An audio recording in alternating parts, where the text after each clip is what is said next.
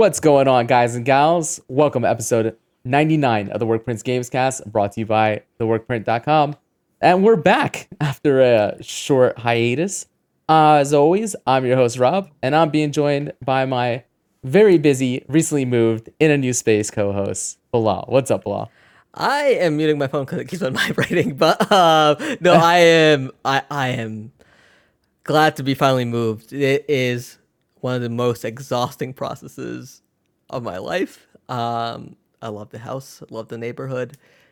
Homeownership has its ups and downs, and I Yes, got it this does. beautiful studio space now that I Hey, love. it looks great. I know you got a new camera. You might have talked about it last time we did a podcast where we were trying to actually get it to work then and had some technical difficulties, but got it Yeah. set up. Looks great. You sound great. That new space definitely helps with the audio as well. Like, Yeah.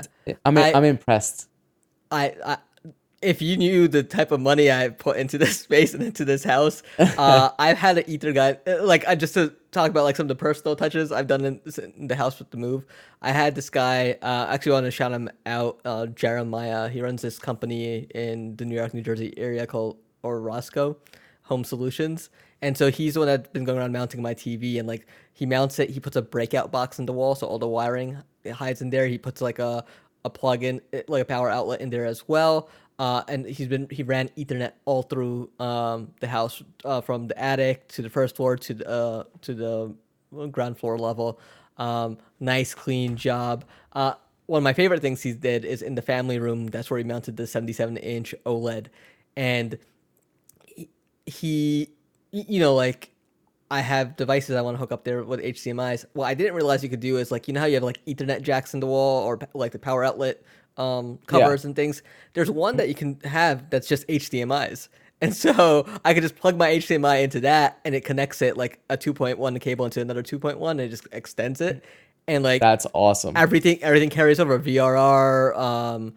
All the 120 hertz, like no issues at all. And so I can easily just move my stuff around that way.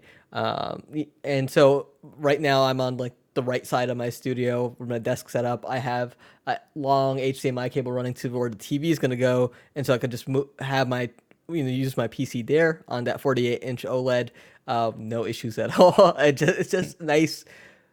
It's exactly what I wanted, and I'm so happy. Just like I have this space. I don't have to share it with a crib anymore. Yeah, And I yeah. can be as loud as I want. No, that's awesome. Definitely worth us Yeah. not being on the air for 2 weeks. Was it 2 or 3? Yeah, I don't know, but I'm Was just it? glad to be Oh, was back, it man. 3? No, I think it was 2. I think we were off air for 2. I think it's been Yeah. 3 weeks since we did it off air Yeah. for 2. Yeah, no, but it feels good. All right. Well, let's go ahead and actually go right into what we've been playing. Here's the thing. We talked about this last time we were on here, is that this is the slow time of the year. Everything kind of got delayed out of this time frame. So I haven't been playing a ton. That's not true. I've been playing a ton. I just haven't been playing a ton new, right? I'm still playing Apex pretty much every day. I have been dabbling more in Kirby and the Forgotten Lands. I am actually like 3.5 hours in. I've faced 2 bosses right now. I'm in like the 3rd world, if you want to call it that. And that game's fine. It's like pleasant. It's fun. Yeah. Yeah, yeah. It's a great. It's- I'll play that with my child game. Yeah. I don't think It's got I feel charm. like it.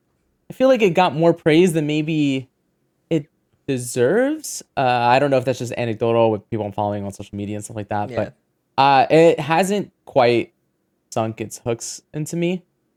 The one game I do want to talk about that surprisingly, actually, let's save it for last because that's the best game. Let's just start with what I did dabble in since there's not much out. I have been playing on my phone a little bit more lately. There's a game that we've both been playing, which we'll talk about next. But let me start with Dislyte. Well, you know what Dislyte is? Yeah, it's the damn game that serves me ads everywhere I go. It looks like Everywhere. it wants to be Overwatch, but hip. The battling system kind of looks cool, but I can't tell if that's just an ad or if that's actual gameplay. And it just seems like a big gotcha mess in my eyes. I mean, it is a big gotcha mess. Okay, so the thing to know is that this is by the same publishers developers as well, maybe, as AFK Arena. Okay. AFK Arena, I for whatever reason is the one mobile game that I play like every day. I like lay in bed, I go through my daily quests, I do whatever responsibilities I have for the guild that I'm uh, in fear of being kicked out because this guild does not play around. Like if you don't contribute after 3 days, you get kicked out of it. And that's a gotcha mess. Like it is the most gotcha of gotchas. The one good thing about AFK Arena is that there is a plenty of opportunities to kind of accrue in-game currency. So as long as you're not impatient, you can get through it without actually spending any money. And I don't know if it's because it's been out for a while, but they're constantly having events that just give you stuff so that you can get new characters. Dislyte plays on that same formula for the most part. You are opening up, you know, card packs essentially, flipping, hoping to get duplicates of characters and new characters, leveling them up, going through missions. The gameplay is a little bit different than AFK Arena. So AFK Arena really is like it's super passive, you know. I normally just have it set to auto battling because sitting there and just watching my players. The way AFK Arena works is you create a team of 5 characters. They attack on their own, do their basic attacks and any range attacks they might have, and then a meter fills up. That's essentially their ultimate, and then you click on it, it goes off. So I'm Hmm. sure there is some depth and strategy to like timing the ultimates, but I just put it on auto, and then when they're ready, they go off. It seems to work fine. Yeah. Dislyte is turn based. So it is like Okay. a turn-based RPG. You do create a team of 5, and so that has been more engaging as far as combat is concerned. I How deep is that combat? Like, are we talking like you can just attack your way through it without strategy, or is it like Persona-esque, or like, hey, you actually gotta be smart with your turn-based moves? so it has a very basic Pokemon style. This beats this. Like essentially, imagine everything being 3 elements, 4 elements, Hmm. and some elements being stronger against others and weaker um, against others. And so there is a rock paper scissors aspect to it. There's also very much like a persona where there are times where you're going to want to use your support characters to heal or to debuff or to buff, right? So there is some depth there. At the end of the day, you probably could just like attack away. Yeah. It's funny because it's very similar to Disney's Sorcerer's Arena, if you ever played that. So that was No. also kind of a turn-based RPG, except with Disney characters. They are essentially the same game with different aesthetics. This is going very much for a like fantasy, techno, future type vibe. That and all the characters are based on, I think, mm, the different gods of the pantheons, right? So like there's Okay. an Anubis character, there's an Artemis character, um, and I think it's very very cool. There's also like this one mini game that's essentially a rhythm game. It's a tapping, it's like DJ Hero for cell phones, and where you're actually like tapping on the beat, but then also scratching the record back and forth. That is also very very cool. The problem is that because this game is just launched, it feels super, super heavy on the gotcha mechanics and wanting you to spend money. Very in your face. And honestly, not the only mobile game that launched recently that is very in your face about it wanting to spend money, even though you don't necessarily have to. I still Yeah. haven't gotten to the point where I feel like I need to spend money in this game. I'm also just not playing it all that often. It is one of those things where I'm sitting there, I'm bored, and I'm like, oh yeah, I could try out Dislyte. I will say though that Dislyte led me to download Disney Sorcerer's Arena, which I mentioned earlier, Okay. and that is still very much. I mean, these gotcha games are out of control. I actually think Yeah. AFK Arena is like the best one of these, but they are just so aggressive, and it does feel like such a slog. And this brings me to my next game with that I've been playing is Diablo Immortal. I like this one kind of. Yes, I like this one kind of too. I honestly think that the touchscreen's controls work really well for this type of game. I normally don't like touchscreen, but I've been totally fine using touchscreen. Controller support is in there. That works really good as well. I've played with an Xbox controller, and then I went and bought it's called like a GameSir X2 or something like that, which essentially makes my phone a Switch. I had that Razer one, but when I upgraded to Galaxy S22 Ultra, it doesn't fit in there anymore. And then of course I buy this one, which was much more affordable, and it's Bluetooth connected. But I buy this one. With it? I haven't had any yet, but also I don't know if Diablo Immortal was the type of game where that would impact, or we would really feel it. I haven't tried it out with any of the shooters yet, like Apex Legends Mobile, because still to this day, I complained about this last time, there's no invert option. And so I can't play that. I just can't play that game. Maybe I'll re-download Call of Duty Mobile and test it out there. But it works perfectly fine with Diablo Immortals. I find it to be actually like a very comfortable controller.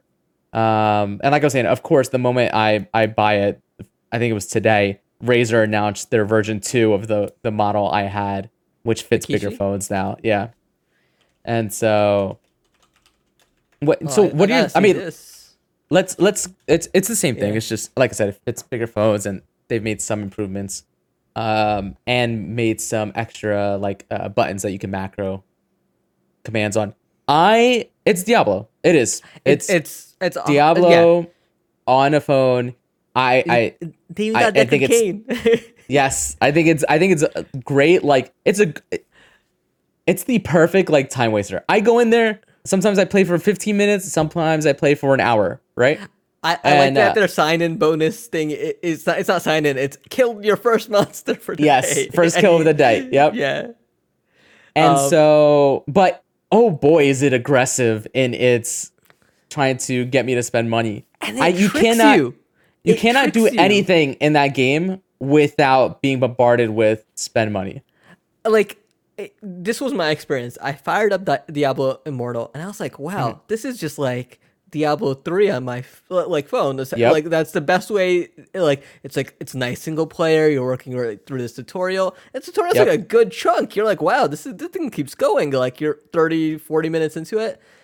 As soon as you finish that tutorial intro campaign, you get a splash screen for like, hey, welcome to the battle pass. Like there's a battle pass, and then all of a sudden, like the game just like freezes for a second, and all these other players load right in, like you like just populated into an MMO server, and then like you have 20 more menus, you have pop-ups firing off, you're getting introduced to like a quest line that brings you through like all the different currencies, all the different things you can do and upgrade, and it's, I think you said it best. Like you don't really need to pay anything to enjoy this game. Like, right? If you honestly, my experience so far is if you just want to play this game for its campaign, you could do that just fine without spending a single dollar. I think it's where it gets into the end game stuff, which like I don't personally care for. Where you see a lot of that monetization stuff come around. There's that one article, or I think one YouTuber put out a video like it costs like $100,000 to max out. Yeah, but then I'm like. That's super misleading. It's one YouTuber saying this, and then on top of that, it's everyone just reiterating that fact. And like, I'm actually curious if that ends up being the truth down the road. But yeah, it's just one of those things where it's just like there's a solid game there. You can still enjoy it.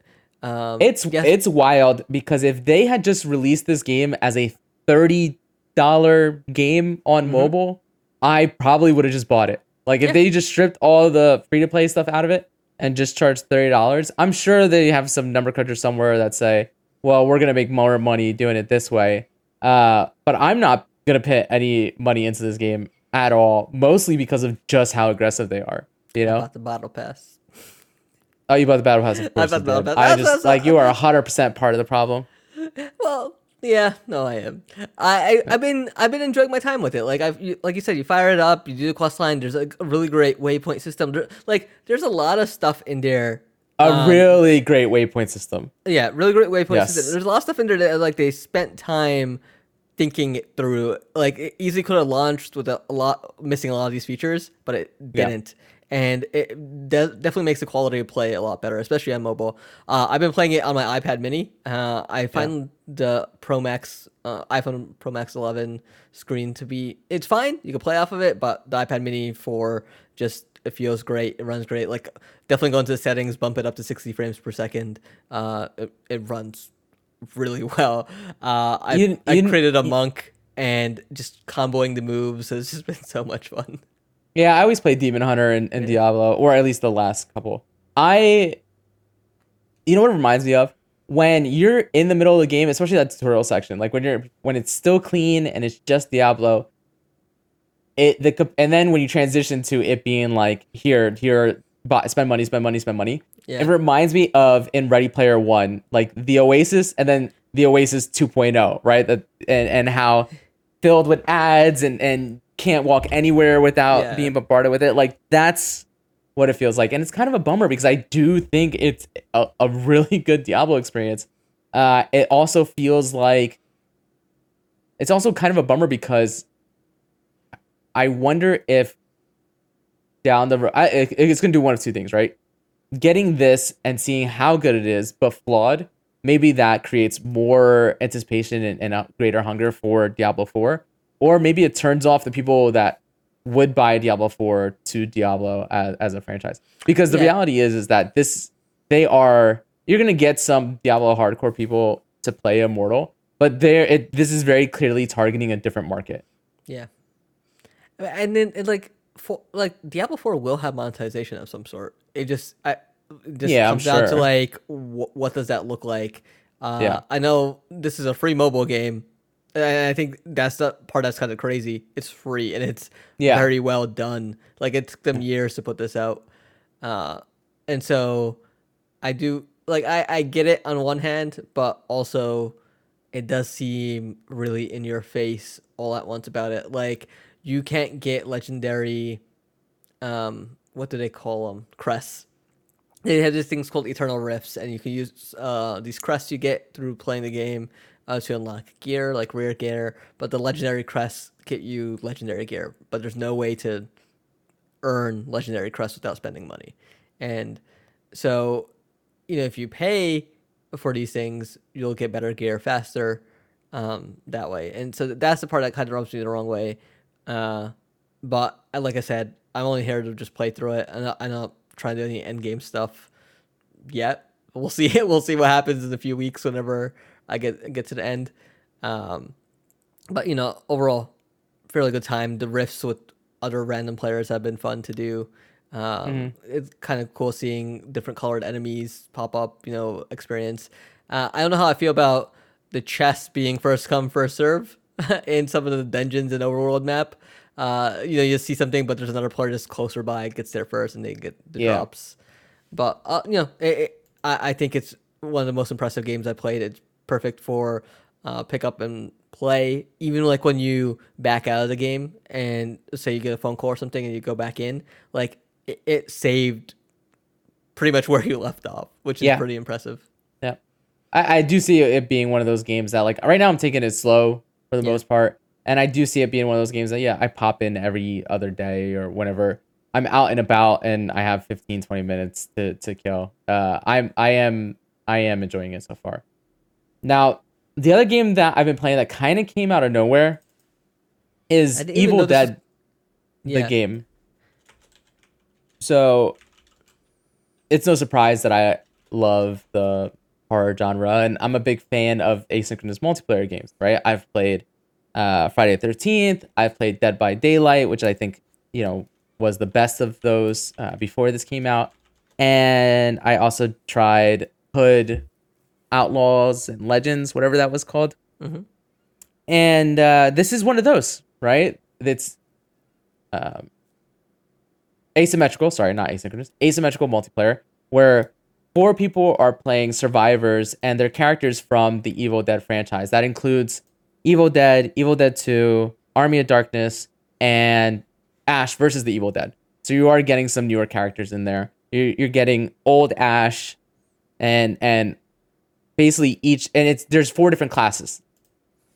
Now, the other side of this is the Kandarian demon, right? So you pick a demon type. Again, they're broken into kind of like these three different classes. They have different abilities, and you are summoning. You're kind of floating around and then summoning portals to bring in demons. You're setting traps, and then occasionally, if you put a point into it and you get enough energy, I should say over time, you are getting stronger. Your like terror level, I believe is what it's called, is going up, and that allows you to spend points in different abilities as a demon.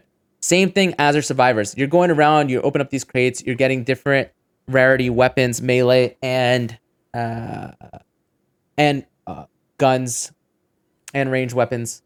And inside are also these vials that again give you these points that you can put into different attributes and perks that you might have as a character. This game is like the perfect blend of what was good in Friday the 13th and what was good in Dead by Daylight. And it also, as a survivor, makes you feel like you're not useless. Hopeless? Right? Okay. Yeah. Hopeless is probably the better word, right? Is that you can get a legendary weapon and get leveled up, and if you're playing together as a squad, you can feel super strong. Same thing for the demon. I think when you're starting out, you're getting used to it. It's a little bit rough because the controls are like really floaty when you're in the demon form because it's first person and you're just kind of, you're floating around, right? So you're just kind of zipping around. It's really fast. You get the hang of it. Eventually, I got a little motion sickness at first, but actually, right there, if you're watching the live stream, you saw anytime you see what looks like a specter vision where you're like floating around, that's what it's like in the game. And so every match is set up the same way. The survivors are first trying to find 3 different map pieces scattered across the map, and it tells you what location they're in. So then you run over to that location, and then you go inside the different buildings trying to find the map piece. Once you find the 3 map pieces, you have to activate the map, and then activate the Kandarian Dagger, and then you have to go and find these terrors, and then once you defeat those with the dagger that you've acquired, you then have to defend the book, the Necronomicon, from being destroyed. It's much simpler than I think that's a lot of information. It's much simpler when in practice. And so the whole game is this kind of like cat and mouse. As a demon, you don't know where the survivors are in the beginning. So you're placing traps as you go across the map, trying to find the survivors. As the survivors run into traps and run into demons that are already placed on the map, their terror level goes up. And if their terror level gets above a certain level, you're able to then see them on the map. Now, there are things that characters can do to manage their terror level, as well as manage their health, as well as manage shield. And different characters have different abilities. And you gain in-game currency after every match based on how well you did. And then you can then use that to level up one character or one demon and make them stronger through passives. Okay. It is insane how much fun I'm having. First off, it seems less janky than most of these games when they launch. It still is. It still Yeah. does feel like budget, but I think when you're watching a video, some of the combat and stuff kind of looks stiff. It doesn't feel stiff when you're playing it, actually. That was gonna be one of my first questions because I think with a lot of these survival games that come out, one of the major complaints at launch is like there's network issues, there's multiplayer issues, connectivity, and sometimes it's just buggy as hell. And so I'm guessing by the sounds of things, this seems like it's working pretty well. The box. It's like I said, surprisingly smooth. Haven't had any real network issues outside of like, one of the survivors or one of the killers just not connecting. Now I don't know if that's a network issue or them just like quitting right before they get in. But once it's up and running, I haven't seen frame rate drops or anything like that. It looks good too. It's. I mean, I'm telling you, I'm shocked at how much I enjoy this game. I will say that the first time I played it, a couple of my buddies got it as soon as it launched. They were hyping it up and telling me like, no, this is like the best of these types of games. Come and play it. I played my first match, got absolutely destroyed by a demon who knew what they were doing, and felt like I got sold a bad bill of goods. Stuck with it, and now, I mean, I love it. We continue to move it into the rotation almost every night, and then the other night for the first time, we had actually 5 of us on who all have it, So we did a custom match where we took turns playing as a demon and survivor. And I will say that the one thing that it does that is really nice is that in a custom match, you can still gain that in-game currency. Now, you don't gain nearly as much. I think you gain like 10% of what you would normally gain. But it's still nice to get something. Most of these games, when you play custom matches, you get nothing for it. Yeah. And that makes it feel like, why even bother? But yeah, I am very, very high on this game, especially considering that it's a $40 game. And I hope this finds a player base and they continue to support it. I will say, though, that there is some single-player missions that you have to do to unlock new characters. And those are awful. They are so frustrating. I was gonna ask what's the tutorial in the single player? If the tutorial is very good. The single player is you are running around the map completing these objectives, and they're different. The problem is that I think the first 2 missions were fine. The third one was like time based, and it also had an enemy that just absorbed so much damage. It almost feels like like they took too much from roguelites, where you are trying to learn the perfect route and run to actually get through it. And the only experience you get, though, between it is that of knowledge, right? It's like, now you know, oh, I have to do this, I have to do this. The other thing that's kind of a bummer is you get all these great characters with different abilities that you can play as in the multiplayer, but in the single player, you're limited to the characters that they've chosen for you for that scenario. So like the first 3 missions, you're just playing as Ash. And I find them to be, at least so far, like the least, all his different iterations for me have been the least interesting for those classes. And there is an Ash in every single class. Okay. Do the characters themselves different, or is it just the class you choose, or is it class per character? No, so there's 4 classes. There's the leader class, the warrior class. So the leader class has an aura around them that provides a buff to all the players as long as they're close by. The warrior classes are what you would consider your tank and your melee characters. Yeah. The hunters are your ranged characters. They're your damage dealers. And then there's support class, which they support, right? Whether it be through healing, amulets, stuff like that. Amulets give you shield. In each class, there are multiple characters with different abilities and different passives and stuff like that. And so there is like a good amount of variety to this, which I think is why I think this game is so good. Dead by Daylight's great. Gets the licenses that you want in there. I think that it is very much, the more you play that game, the better you get at it. You are getting perks in that as well, but it doesn't seem as, like, the progression doesn't seem as consistent and as fulfilling or rewarding as it does in this game.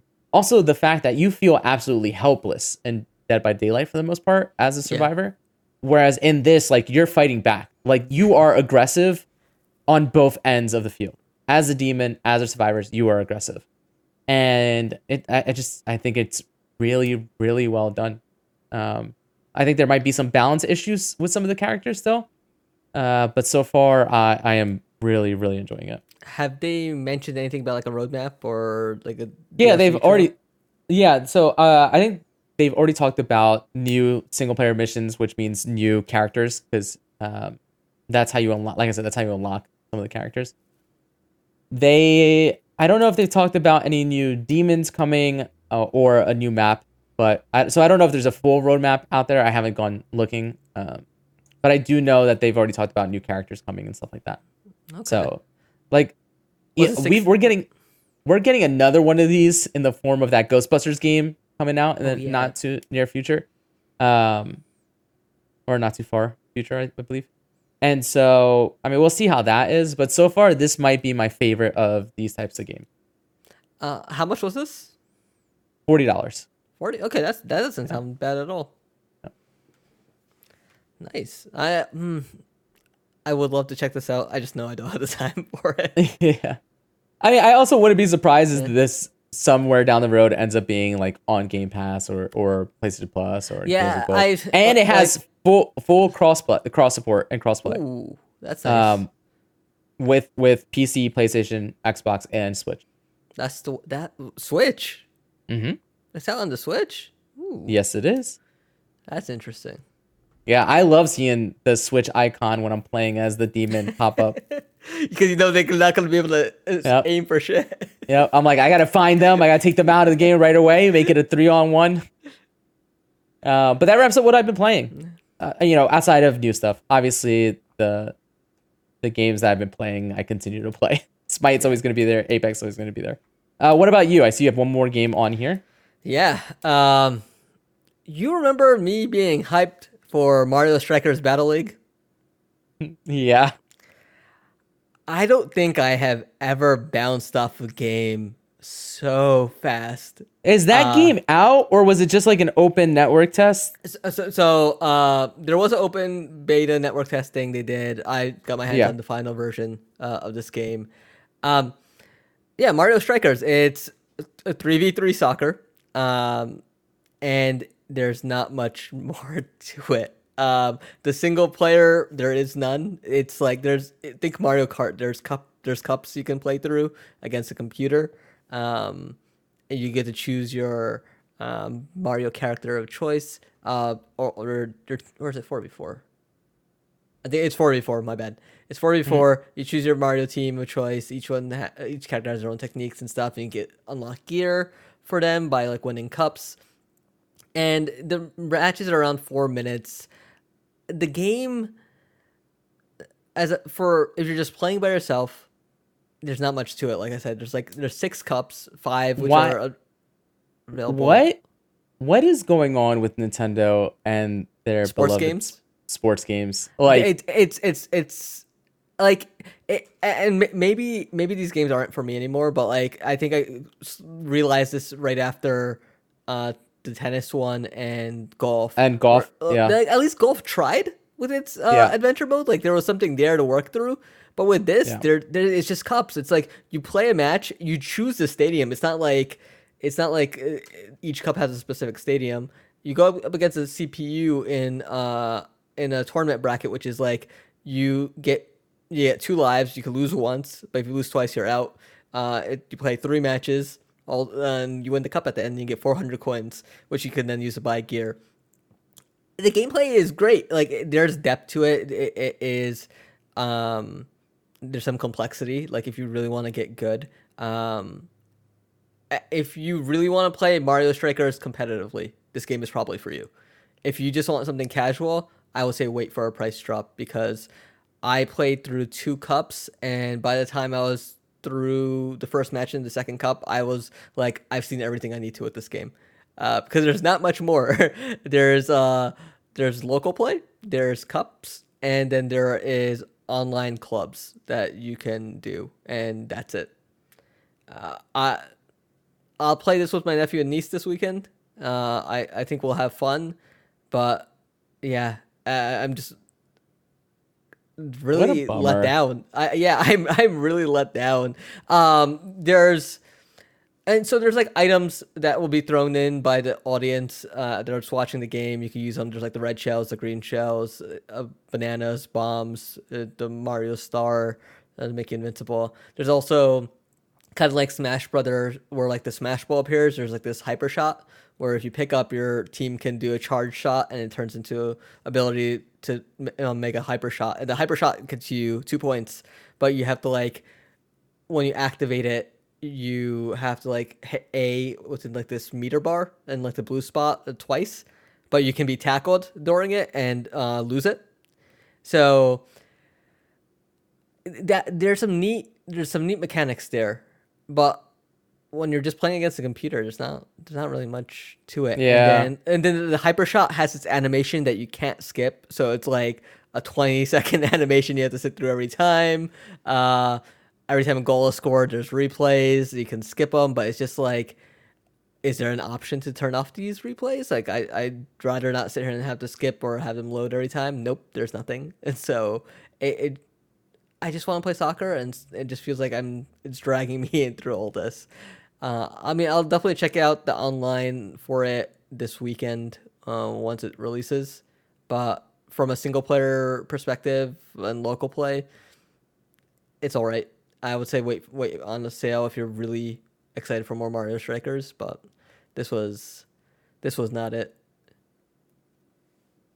That is a bummer, man. Yeah.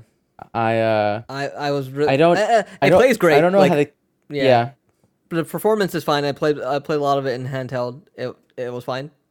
Uh, no issues there. But yeah, I don't know what they're doing. Like, flesh out, like, make a fun campaign out of it. Like, at least the tennis one had did a great job. Then golf kind of just like, I don't know what they were the thinking golf with one that was one. bad. It was Yeah, bad. Like, at least they tried at the end of the yeah, I day. guess But it what didn't feel, it lacked heart in the golf one, and this one there's nothing. I'm that's a hoping. that I it's a don't know if real there's. bummer. I'm hoping they could update it down the road with something, but I don't know. I It should have wouldn't. been at launch. Yeah, I wouldn't hold my breath. Yeah.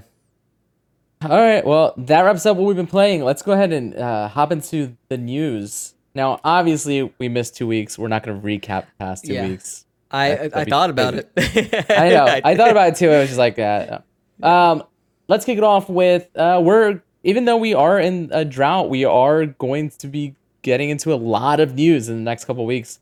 Summer Game Fest, and they title is not E3 2022 schedule. So kicking off tomorrow at the time of this recording is the Summer Game Fest at 11 a.m. Pacific, 2 p.m. Eastern, where Jeff Keighley and friends will be doing announcements and games. We have some that are games that are already confirmed to appear at Summer Game Fest live stream, which are Call of Duty Modern Warfare 2, Gotham Knights, Cuphead Delicious Last Course, and the Callisto Protocol. The show is expected to run between 90 minutes to 2 hours and will feature a couple of new game announcements and some surprises. We also have Day of the Devs that day, SGF Edition Showcase. We have Devolver Direct 2022, which is at 3 p.m. Pacific, 6 p.m. Eastern. Then Friday, June 10th, we have the IGN Expo, 9 a.m., 12 p.m. Eastern. Netflix Geek Week Game Showcase, 1 p.m. Eastern. I'm going to stick with Eastern because that's what we deal with.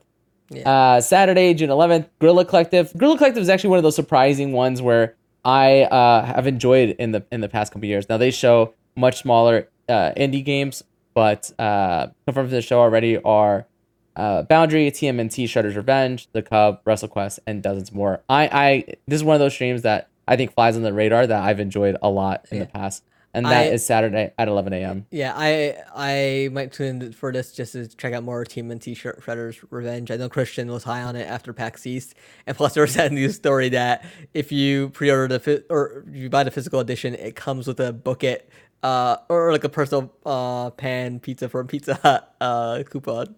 That's awesome. Which is like a nice throwback to the old Yeah. TMNT days at the arcade.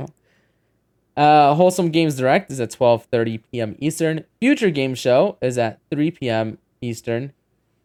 And then the big one, at least for us, is coming Sunday, June 12th, 1 p.m. Eastern, Xbox and Bethesda's Games Showcase. Which We're what live streaming this? I have to. So here's the thing.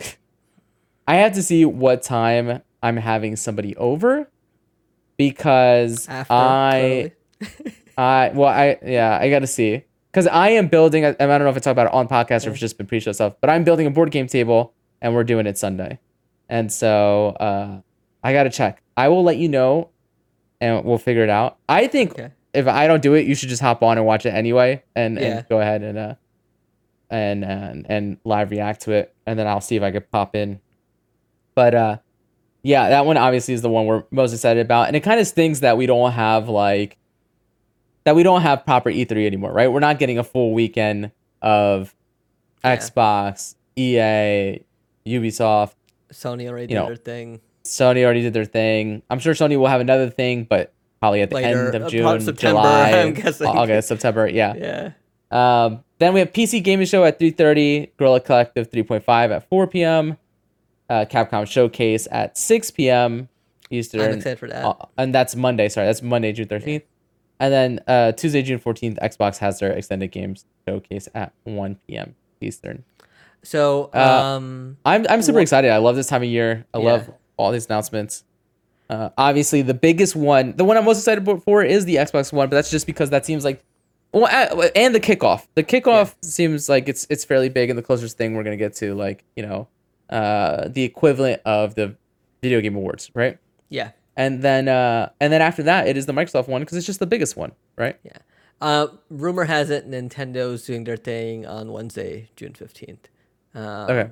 Apparently, some uh, one of the games that will be day and date release sent out sent out an email with no NDA or no embargo of any kind, stating that like, hey, this is coming out this day it'll be announced during this, and people are like, oh well, that nobody.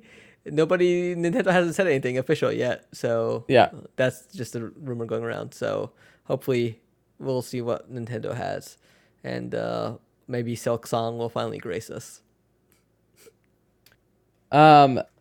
Next bit of news: Modern Warfare 2 worldwide reveal set for June 8th, which was today. I actually watched. Yeah. Okay. Sorry. Yeah. No, that's okay. I actually watched that trailer. It looks cool. I mean, it looks like what you would expect from Modern Warfare. I don't know, man. The later story on this one, because I think as I went through this, it was going to be revealed. I see. Yes. And all right. So here we go. Yeah. Revealed the new Call of Duty trailer, and then Modern Warfare 2 will also bring Call of Duty back to Steam, taking it off of what is it? Battle.net is what the launcher it used on PC. The smart move. Now, Modern Warfare 2 will also be the first Call of Duty game built on the series' new engine, which will run its games going forward. Now, part of the reason they're doing this is because of all the troubles they've had with Warzone, adding content to that. And they've even come out and said, like, hey, Warzone was not meant to be iterated on. It was supposed to just be a one-off to go with this game, the same way that Blackout was. And it just blew up and got so big that it necessitated them continuing it and keeping it around. So now we are also going to get Warzone 2, and that will run on the new engine, which is, my understanding is that it's much more malleable, and so that they can continue to add content to it. It sounds like with every season of Warzone, that game just breaks even further. All right, next bit of news, Dragon Age Dreadwolf is the next Dragon Age game. So BioWare announced that its next Dragon Age will be titled Dragon Age Dreadwolf. I'm going to be honest with you. I am just not a Dragon Age fan. When it comes to like BioWare RPGs, I'm very much firmly in the Mass Effect camp. Yeah. I've tried to play Origins and I tried to play 2, right? It was Origins and then they just called second one 2. Yeah. And just neither of them clicked with me. I know that's blasphemous for some people. Inquisition is the one where everyone raves about. So that might be the one you want to go back and check out if you got 80 hours. Yeah, I don't think that's gonna happen. I mean, I don't know. I don't know. I see. That's the thing is, I don't even know if Dreadwolf means anything to anybody, right? Like, if you played Inquisition and the DLC followed, Dreadwolf sets up one of the characters that kind of. Maybe this will be the one. Point. I don't know. Maybe this will be the one that gets me. I don't know. You excited for this? I'm more excited to see BioWare reveal something, because they've just been in this very weird funk after Andromeda of like you heard those stories come out after Andromeda, and even Dragon Age Inquisition of just like this tech just. Like the engine they were using at the time was not meant to do what they were doing. They're lucky with Dragon Age. Andromeda was just a mess from the beginning. And like, I just hope they're back on track. I hope we see that BioWare of old, they're just hitting what they need to hit and delivering, the stories and games we expect. All right, when we go into our next story, let's actually hop ahead to one of our later on stories, actually the last story we have on here. And let's talk about that PlayStation State of Play. This was showcased on... Oh, yes. What day was this? Thursday? Yeah. Yes? June 2nd? Was that Thursday? Yeah. Yeah. So last Thursday. So I was unable to watch this live as it happened. Went back and saw everything afterwards. So... let's just go through some of the announcements then quickly, and then we'll talk about it afterwards. This will be out of order. We're just going off the Polygon article here. Yeah, so they showed off Rollerdrome, Eternites, Resident Evil Eternites. Village is getting VR support for PlayStation VR 2. Street Fighter 6 confirmed for 2023. Final Fantasy 16 coming summer 2023. We're going to talk about that. I'm just going to say it right now. I could not care less. I watched that trailer, and that trailer was just like, Amazing. this does nothing It for was me. amazing. Does zero Rob for me. has no heart. It's this. I do not get how you guys. Don't get me wrong. The combat looks like it could be fun. It very much looks like they are going with that like 15/remake active combat, which was fun. It did feel good in remake, but I can't with their nonsense anymore. I do not think that their nonsense is good nonsense. I think their nonsense is their nonsense is terrible nonsense. I think the idea. I also am not. I get it. I think part of it is also like it seems to be focused around what are they're normally what summons in past games and stuff like that. Like Icons, I do not care. I know we're gonna talk. Let's talk about it now. Let's just talk about it now because you want to get. I know you want to get it off your chest. I saw that you were very very hyped. I can't remember what the tweet was, but it was something like you could die happy. And I at this point, like I said, you tweeted it out live. I think as it was going on, I went and saw it after. I was like I have to because Yeah. And so this was the first trailer I went and watched, and ooh boy, am I just nodded. Like, here's the thing: after Final Fantasy 12, like the series just went downhill fast because like 13 just took forever to come out, and even then it was like the reception was very mixed. Like people were like, "God, play 60 hours," and then the game gets really good. And a lot of people are like, and like the story and the dialogue in that game just drove me nuts. 14 it launched as an MMO and was a mess, and then that got fixed and redeemed itself. Yeah, I mean that's a good story. And then 15 launched as half a game. Like 15, they had a great story and cool combat, but it was just a mess. And just to see it had cool combat. Yeah, it really did have good combat. I don't think I'm gonna sign off on it. It had a great story. I think that ending is so dumb. I love the ending for 15. Like, it's oh man, so dumb. Oh, it's okay. I'll say this: it had a great villain, in my opinion. Fine. I really liked Arden. But like I think seeing 16, seeing the team that is behind it, like, which is just like legendary rock stars from like action adventure to the writing to like. Amongst like the series of revival in 14, like what everyone talks about, like everyone that's made FF14, the great story and world and everything about it. These are those producers, those directors coming in and making FF16, and like it looks good, it looks great. There actually seems to be a sensible story here, sensible air quote, like like, but like it looks greater than life. It's pushing like graphically. What I would want from a Final Fantasy, because Final Fantasy was like the blockbuster big title that always looked good and absolutely crazy. So it's just seeing. Maybe it's nostalgia at the end of the day of just seeing Square firing off and Final Fantasy being like the king of RPGs again. It just. I just want to play it like. It was like Kingdom Hearts 3. People are excited for it. I don't want a Kingdom Hearts 3 scenario where, like, I just want a good story out of Square again, and it's been a long time. All right. Anyway, they showed off Stray, and it got a July release date. And they announced that Insomniac's Spider-Man and Miles Morales are coming to PC. Oh, and Miles Morales? Yes. I did not see that part. The Callisto Protocol that got showed off and is coming in December. And my understanding also is that the Callisto Protocol was originally set in the PUBG universe, but the creator has come out and said that it's no longer set in the PUBG universe. Yeah. Horizon Call of the Mountain, which is that PSVR 2 launch title, was shown off a little bit. And then Resident Evil 4 Remake was announced and is coming in March 2023. Now, this for me was the highlight of this whole presentation, actually. I think Capcom has been absolutely killing it as far as their remakes are concerned.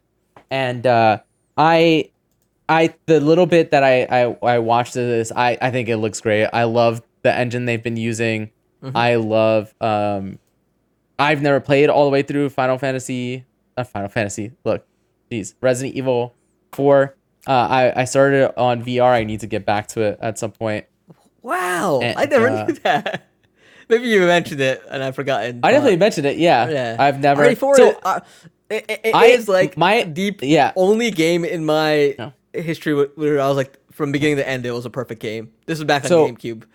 my first Resident Evil game. You have to remember something that I Yeah. wasn't a PlayStation kid growing up, right? And I feel like that's where that franchise lived. And so my first Resident Evil was Resident Evil 5 on 360. And that was the one that also had that like co-op. I don't know if the whole campaign was co-op, but it had The that whole co-op campaign was mercenaries co-op, mode. yeah. Oh yeah. So that was like my first exposure. And it was fine. I actually think 5 is good. I think It's it gets not a bad great, rap. but yeah. I think it starts off really slow, which I think is part of its problem. But and it ends so dumb. It starts off slow, ends real dumb. At least you But, get a good joke out of it in Village. Yeah. So that was my first like real exposure to it and real playing. I think I played a little bit of the first one at a friend's house on the original PlayStation, but no, that was my first real exposure to it. And so it wasn't until, and I didn't play 6. It wasn't until 7, and then these remakes where it really became like, oh, I love this series, I love this franchise. And so to be able to get to play it like modernized, and hopefully streamlined the way they've done all the other ones, like that sounds awesome to me. I've tried playing it on. I tried playing it on the on last toaster, gen. the LG refrigerator. Like I tried playing Resident Evil. Yeah, I tried playing Resident Evil 4 on last gen, but that might have just been like a 360 backwards compatibility title. Yeah. And then, like I said, I have it in VR. This seems like this is the way for me.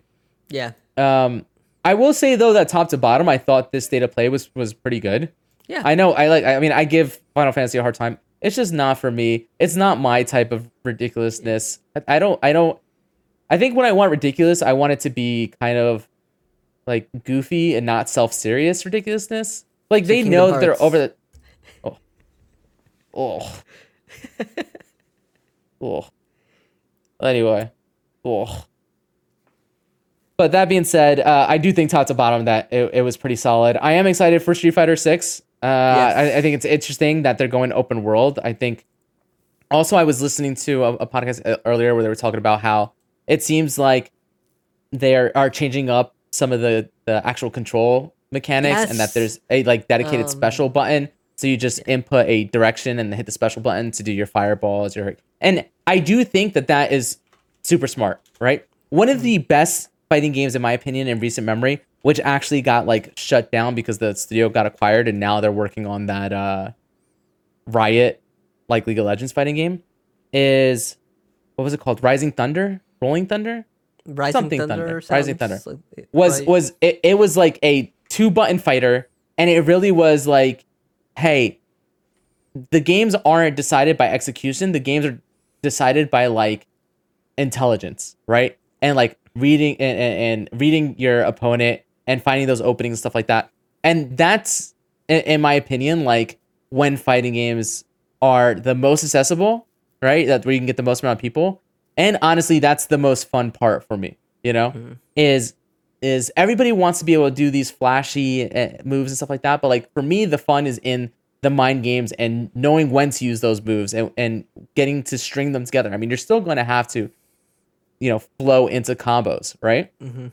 But I do think it's a super smart move. I'm excited for it. I'm also excited that this is not exclusive, unlike the last one, to PlayStation and PC. It is coming to the Xbox Series consoles.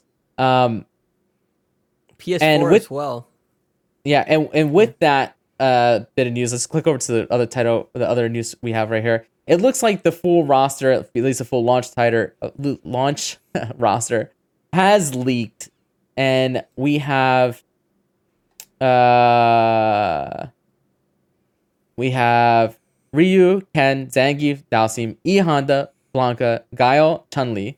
It also appears to include Cammy, D-Day, Rashid, Jury, Ed, Akuma.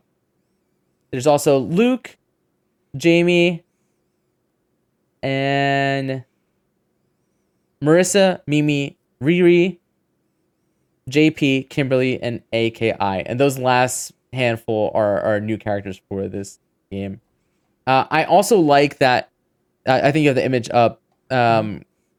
They also have given like makeovers to some of the returning characters. I really like Chun Li's character model, Yeah, they did and a good job with hers. I am I'm excited for this, man. This news actually got me on a little bit of a fighting game kick. I didn't mention it while we were playing because I didn't play a ton, but I re-downloaded Tekken Tag Tournament 2, Dragon Ball Fighters, and Killer Instinct so that I can kind of scratch that itch. I've never That uninstalled Dragon Ball Fighters because that's like my go-to fighting game if anyone's over.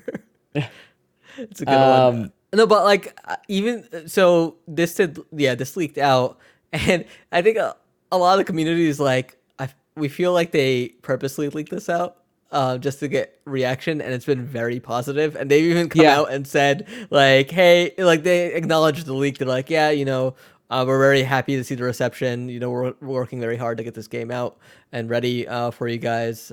So all that, I mean, and it seems like there's just a general positivity coming around Street Fighter 6, especially after how bad 5 launched and like just the troubles it had over the years. And like, yeah, I think I launching don't with like buying. Yeah, I don't like buying fighting games. uh-huh, Because I know like I can't pull off the moves, and so yeah. that modern fighting control scheme is perfect for me.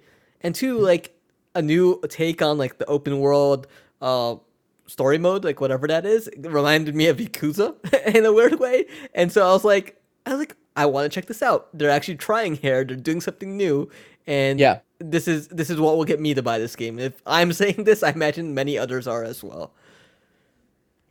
Yeah, no, Had it, I am very, very, very into it. I think launching with a roster of this size is what you want, honestly, out of a fighting game. And I think the character designs of the old characters look awesome, and then the character designs of the new characters make me want to try out the new characters. And so I am very excited for this. even the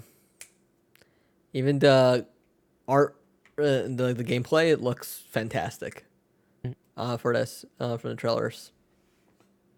But yeah, so what were your thoughts? Anything else as far as that PlayStation State of Play like stick out to you that you're excited about?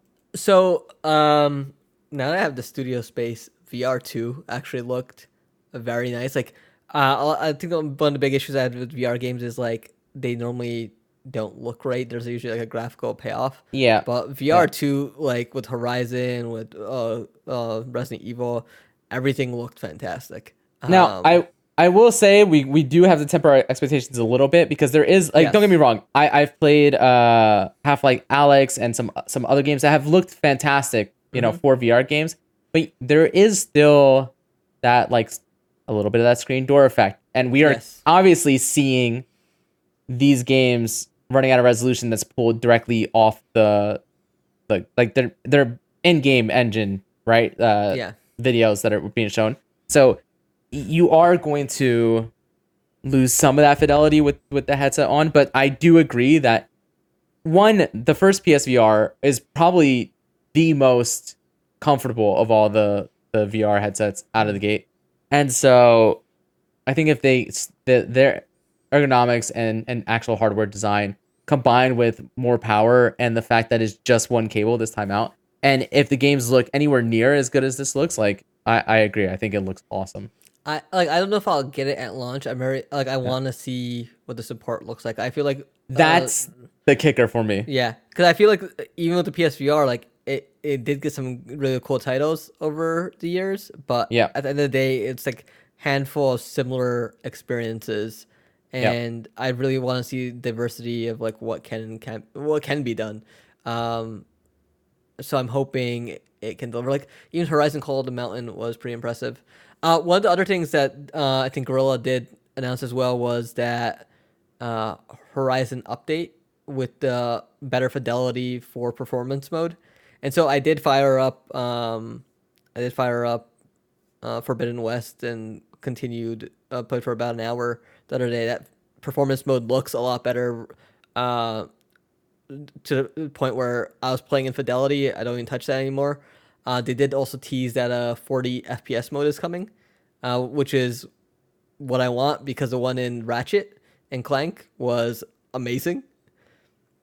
So whenever that comes out, I'll probably switch over to that. But yeah, going back to this is a quick aside. Going back to Horizon after months of not playing it, thanks to Elden Ring and this move, I had to start googling how to do certain functions. And Oh yeah, it was really tough. that's something else that I didn't mention that was announced is that all these updates that are coming to Horizon Forbidden West. Yeah, so like New In Game the form Plus, of harder New difficulty, Game Plus, things like yeah. yeah. So I'm glad I did wait, like thanks to Elden Ring, to play this game. I should start that back up. I think tomorrow I'm gonna start that back up. My goal now, and I'll say it on the podcast because then I'll hold myself to it, is by next week, episode 100, I will have finished that game. How far into it were you? Not far, but then but, you're really neglecting. You're really neglecting the kids while your wife's out. Yeah. Yeah, actually tomorrow's supposed to be my yard work day and stuff like that. Okay, so give me 2 weeks. Give me 2 weeks. But no, I'm gonna pick that game back up. Yeah, 2 weeks sounds about right. All right, but yeah, let's move on to our next bit of news. Xbox and Bethesda hosting second extended game showcase on June 14th. We already mentioned this. We were mentioning the. Yeah, like I said, everything got compiled in a Word manner. Yeah. This week. But they've done this before. Basically, what this is a 90-minute showcase, which will show off some new trailers for already announced games, deeper looks at games from Xbox and Bethesda Game Showcase, and discussions with game creators. It is like part of the this happened with E3 and part of these press conferences. And one of the things that makes them exciting is it is like, and Microsoft has been great at this lately, is it is like bang, bang, bang, bang, bang, bang, bang. That seems to be the cadence lately. Is there like announcement. Maybe we get a little bit of like hands-on but gone are the days where you had a developer on stage for 15 minutes playing their game and demoing it. Now they save that for the extended, the showcase, the game showcase extended. And so I think it's super smart. Like I said, we are now in a world where these press conferences aren't the same as they used to be.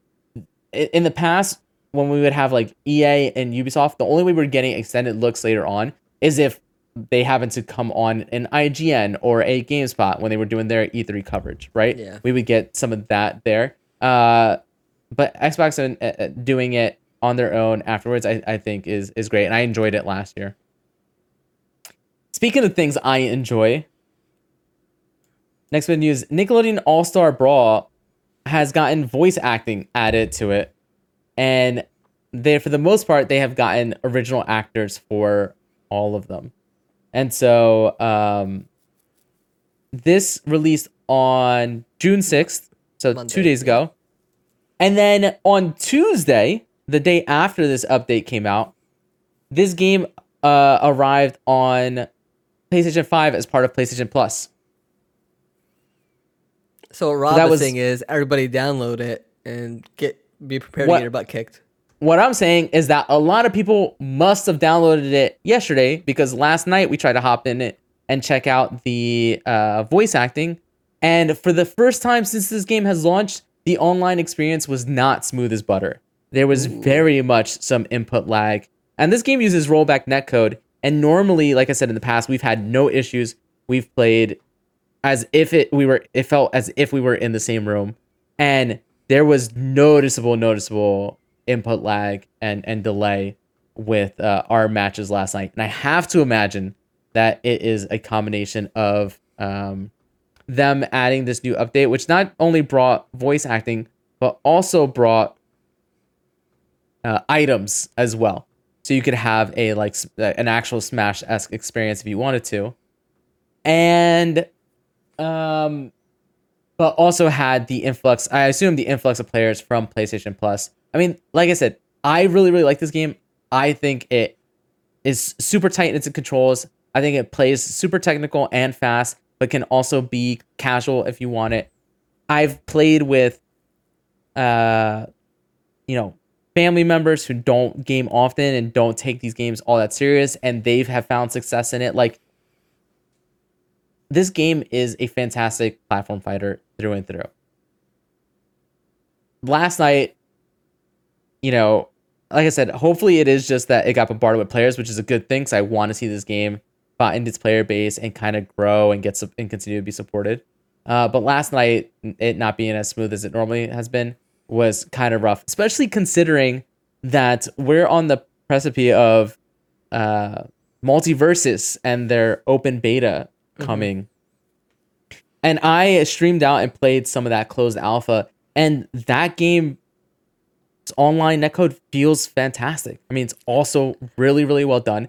I think that Multiverses might have some balancing issues with some characters, and also is a little bit on the floaty side for one of these platform fighters. But I think that what it's doing unique in having the game kind of built around these 2v2 battles where these characters have classes that play off of each other and stuff like that is super smart and a lot of fun. I also think that the characters and the IPs they've brought in already on Multiverses is awesome. I found myself playing quite a bit of Finn from Adventure Time, and then playing as Arya Stark, right?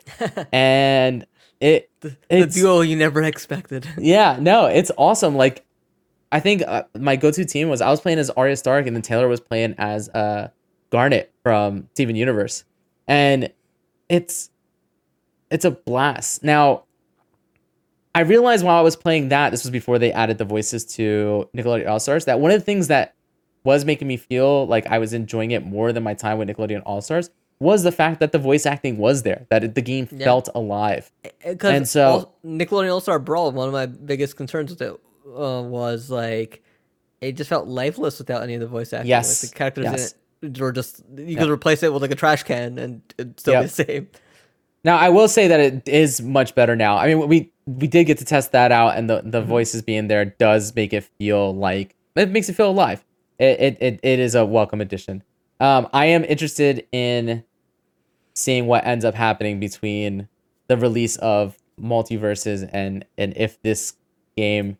I'm interested to see what like competitive platform fighters, so your like Smash community, the players from there, where they tend to gravitate towards, and what the general public gravitates towards. Because the fact that Multiverses is free to play, I think, is huge compared to the fact that Nickelodeon All Star is a pay for product.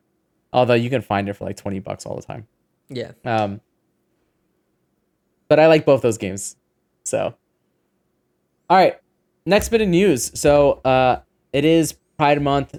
Supporting LGBTQIA plus, and there's a queer games bundle raising money for queer devs with 500 game bundle. After raising more than $112,000 in 2021, the queer games bundle is back in 2022. And let me see, what are some of the games that are on there? The bundle is available for purchase for $60, but there's also an option to pay what you can, which starts at $10. And like I said, there's how many games on here? 500 games? 500, yeah. Yeah. And so, I mean, I find it hard to imagine that you won't find a handful of games that you'll enjoy at, possibly $10. Yeah, you can buy it all for $10. Yeah, and I mean, like, I think the important thing here is, like, these are developers working on stories for the queer community. And as unfortunate as it sounds, it's like, from mainstream, even in Hollywood, you'll always get, like, we have representation, and it's just, like, a side character or something. So, rarely do you see something come together like this. And I wanted to make sure we highlighted this just so, we can get, like I said in the pre-show, Miss Marvel premiered today, and it's a Pakistani teenage girl superhero from Jersey City. That is me. That is my wife. That's like that is something for us, and it hits home in a way. Having representation in gaming, no matter what community you're part of, goes a long way. And so if this bundle reaching its goal means more stories, better games can come out and get more attention, then it's something we should highlight and spread the word of. Yeah, I mean, I've talked about this Yeah. in the past. Actually, one of my favorite podcasts that we ever did, we didn't talk about, this community in particular. We were talking about, I think, like the rise of female main characters in video games Hmm. and stuff like that. And just getting different stories, getting different perspectives, I think makes games as a whole way more interesting. I mean, there are games, obviously, look, neither of us are a part of this community, right? So we can only speak from the outside looking in. But I mean, some of the games that I've played in the past, like Boyfriend Dungeon, has very heavy overture, Yeah. of this community and stuff like that, and I love that game. I Yeah. can't necessarily, relay, and at the end of the day, I still ended up with the one like hetero relationship in that game. But I like to say it's more because I clicked with her character way more, and her weapon was awesome. But like I said, getting different stories, like you said, sometimes better written stories, like it that should be the goal, Yeah. regardless of. And I think the only way we get better stories is by getting different perspectives. So, all right, our last bit of news for the week: Halo Infinite is finally getting co-op next month, but it's starting off as just a beta. It'll be playable as a technical flight. And first, all you have to do is head over to the Halo Insider site, put in your email, some details, and then fill out the days of the week you're available to play, and then you'll get invited to the technical flight.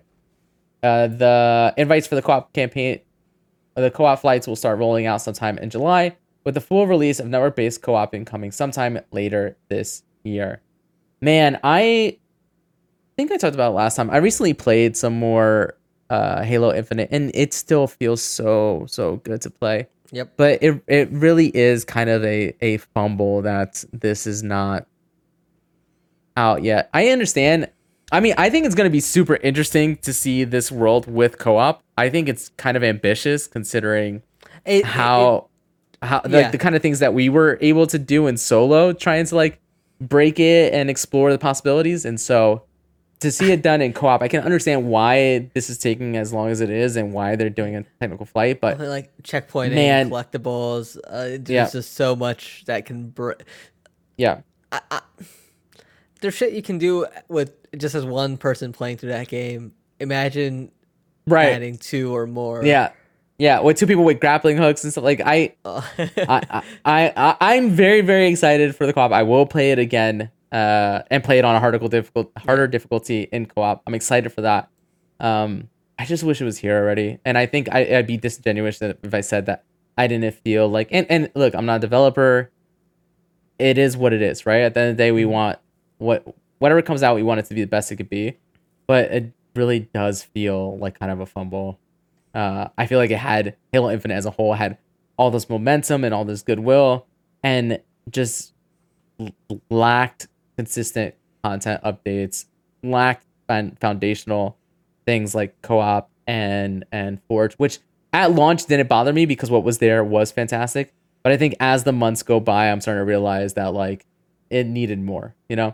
It's also one of those things where like I maybe it did need like maybe it did need a battle royale mode. Something that Yeah. players were coming back to regularly. That was getting like seasons and content that way. I don't know. I don't. It's crazy how much battle royale has taken over the Yeah. online shooter space. Like Yeah. before, team deathmatch was all you needed, Yeah. and now it just seems I like you need a squad mode of some sort for you but buddies to work through. yeah, but I think it's more than it just being a battle royale. I think the reason battle royales have been able to sustain themselves is that like the best ones, the most popular ones, when you're talking Fortnite, you're talking Warzone, you're talking Apex, and they do this to varying degrees, is that they release consistent content on a consistent cadence. They Yeah. do these like in-game events, and they have this lore behind it, and they, you know, uh, change up the meta, and like it's constantly evolving. It really is like they're live services, right? It's not that it's just this game mode. It's this game mode coupled with this live service. And when it's done right, it's absolutely fantastic. And I think that I think Halo Infinite is set up great as a foundation for additional content to be added and to continue to add new stories and tell more stories on this foundation. But we are now 8 months past launch. No, 7 months past launch. That game launched in December, right? We're like 7 December. months. Yeah. We're like 7 months in, and it's just not there. 2 new yet. maps and multiplayer. Yeah, right. That like, It's just not there yet, and that's kind of a bummer. So I'm hoping that the addition and bringing on certain affinity to kind of help out will lead to a more consistent cadence, and hopefully we get some news about that at the game showcase. But I mean, I would love to see what's next for the campaign. What's next for multiplayer. you know what it is. What also makes me feel like it's dropped the ball, and why I'm kind of like bothered about it now is because, one, like I said, I did play it recently. It does feel really good. And two, I liked that stupid Halo show. And so it delivered for you at the end? For me, yeah. I mean, it is not like your Halo, you know? Yeah. It's not your dad's Halo. yeah. But I'm kind of in on that and what they're doing. You know, there's some things that like bothered me a little bit, but there are other things that are true to what you want out of Halo that I'm like, oh, that's the good stuff. Yeah. And I mean, can I? No, I probably shouldn't spoil anything. It's still fresh. I would hate it if someone, who knows, is gonna watch it. But anyway, there are scenes in it that, like, yeah, this would never happen in a Halo game, but good for Master Chief. That's all I'll say. I'm just quickly looking through some of the news stuff on Resetera, and there is there's a rumor about a Switch Pro going around again because no, I'm not. No, we're not doing this. We're not doing this because Splatoon characters' hair in screenshots looks too good to be. We're not doing this. Not again. I'll believe it when it's in my hands.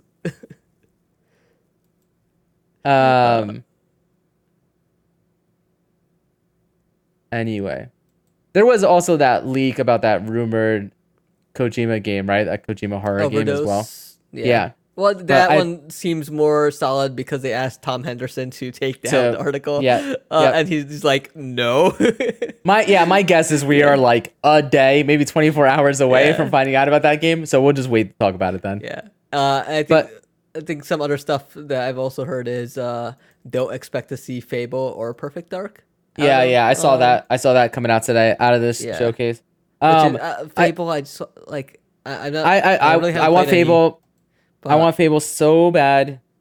I want Perfect Dark so bad. I also understand that like it's very clear that some of these announcements were hiring efforts to get more people on these teams. Yeah.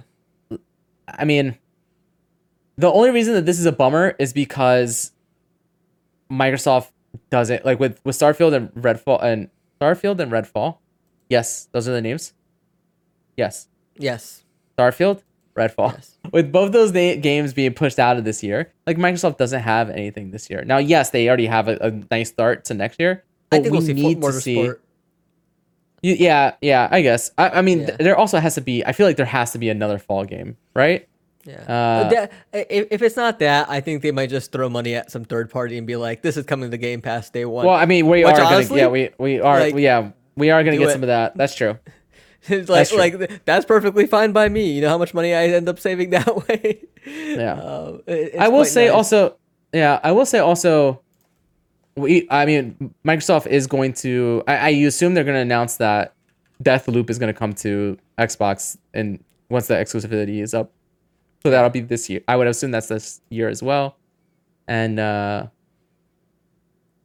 maybe there is some stuff. I don't know. It just feels a little bit empty. Although, not for nothing, I don't think that Sony's rest of the year seems all that great either, right? I mean, there's no way. At this point, we're not getting Thor. We're not getting Thor. We're not getting God of War Ragnarok, right? I think Thor's dead. Yeah. Did he kill Thor in that first one? No, he didn't fight Thor. He didn't fight Thor in the first one, right? Oh, Thor showed up at the end. That's right. Yes, he killed, Baldur. He killed, yeah. Mm-hmm. Anyway, spoilers for a 3-year-old game. Oh, and then my cam went out. Perfect timing. All right. Yeah. Let's wrap this up. Bilal, can you let them know where they can follow you, follow the site? Yeah, you guys can follow the Workprint on many different social media websites, including Facebook, Twitter, Instagram, and Twitch. Just search for the Workprint and give us a follow there. You can find our podcast, the Workprint's Gamescast, over on the Workprint podcast feed on Apple, Spotify, Google Play. Just search the Workprint there as well. Give us a follow, a subscribe. It goes a long way. I promise we offer a good time with all this. And then there's also theworkprint.com, where a lot of our content goes up for the website, which is looking really funny right now. So I'll have to go fix that. Yeah, but we have reviews of Obi-Wan Kenobi on Disney Plus going up weekly. Josh Spear is doing reviews of The Boys. He recapped and reviewed the first 3 episodes which dropped last week. Got interviews with Chris Kipniak on his upcoming horror comic Behemoth. There's a lot of great articles up there. I know Rebecca Wang wrote a great piece on Asian representation in Hollywood and in media, which is definitely worth the read. So definitely check that out over at theworkprint.com. And then you guys can always find streams, on twitch.tv/theworkprint, where we'll be doing the Gamecast every Wednesdays around 9 o'clock. Looking to have more guests and stuff on over the coming weeks and years. I know we're doing episode 100 next week, but I think we might hold off on the celebration as I want to get some stuff together. Maybe we'll do a delayed celebration in that regard. Just so we have more time to get for Rob and I to talk and just get things together on that and then tease stuff out with all that. I'm also going to try and start streaming a bit more now that I have this set up already. We've got The Quarry coming out this Friday. I think that might be a fun stream with the mode there, along with Outriders World Slayer at the end of the month. That's just some of the stuff I got back in my pocket for now. Rob, how about you? Where can people find you? Yeah, you can follow me at SunnyVice20, SUNNYVICE20. That's across pretty much all social media. And besides that, I'll be here at twitch.tv/theworkprint. So when I get some free time, I'll pop in. I really want to figure out a setup so that I can stream some board game stuff. Well, I need to figure out how I'm going to get that to work. When you start building this table after the Xbox Bethesda stream on Sunday, you should build camera stands. Or like a light fixture with cameras that aim downwards. Yeah. And then put GoPros built in that raise up from the corner of the tables and point at the board. I think the bigger issue is using seeing if the laptop I have can run it all, right? To stream it efficiently. Yeah. We'll say. I have some ideas. But I do have, in theory, 2 cams to use. But I do want to figure that out at some point. Anyway, yep. And that wraps it up. Thank you guys so much for listening. Those who are hanging out live with us, we appreciate you.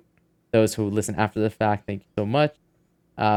Seriously, send us some feedback. Send us things you want us to talk about on Twitter. Just generally harass us. I'm fine with that. Yeah, just shoot us. If you got any questions or whatnot, shoot an email to theworkprint@gmail.com. It's not at workprint.com account because I will create one for the podcast. So for now, just send any questions or comments or stories you might have to theworkprint@gmail.com. All right. And Bilal, thank you so much for, getting through this move, getting set up, and being here to run the show. And no worries, man. I love doing it. Thanks for hosting. No, my pleasure. Until next time. Bye-bye.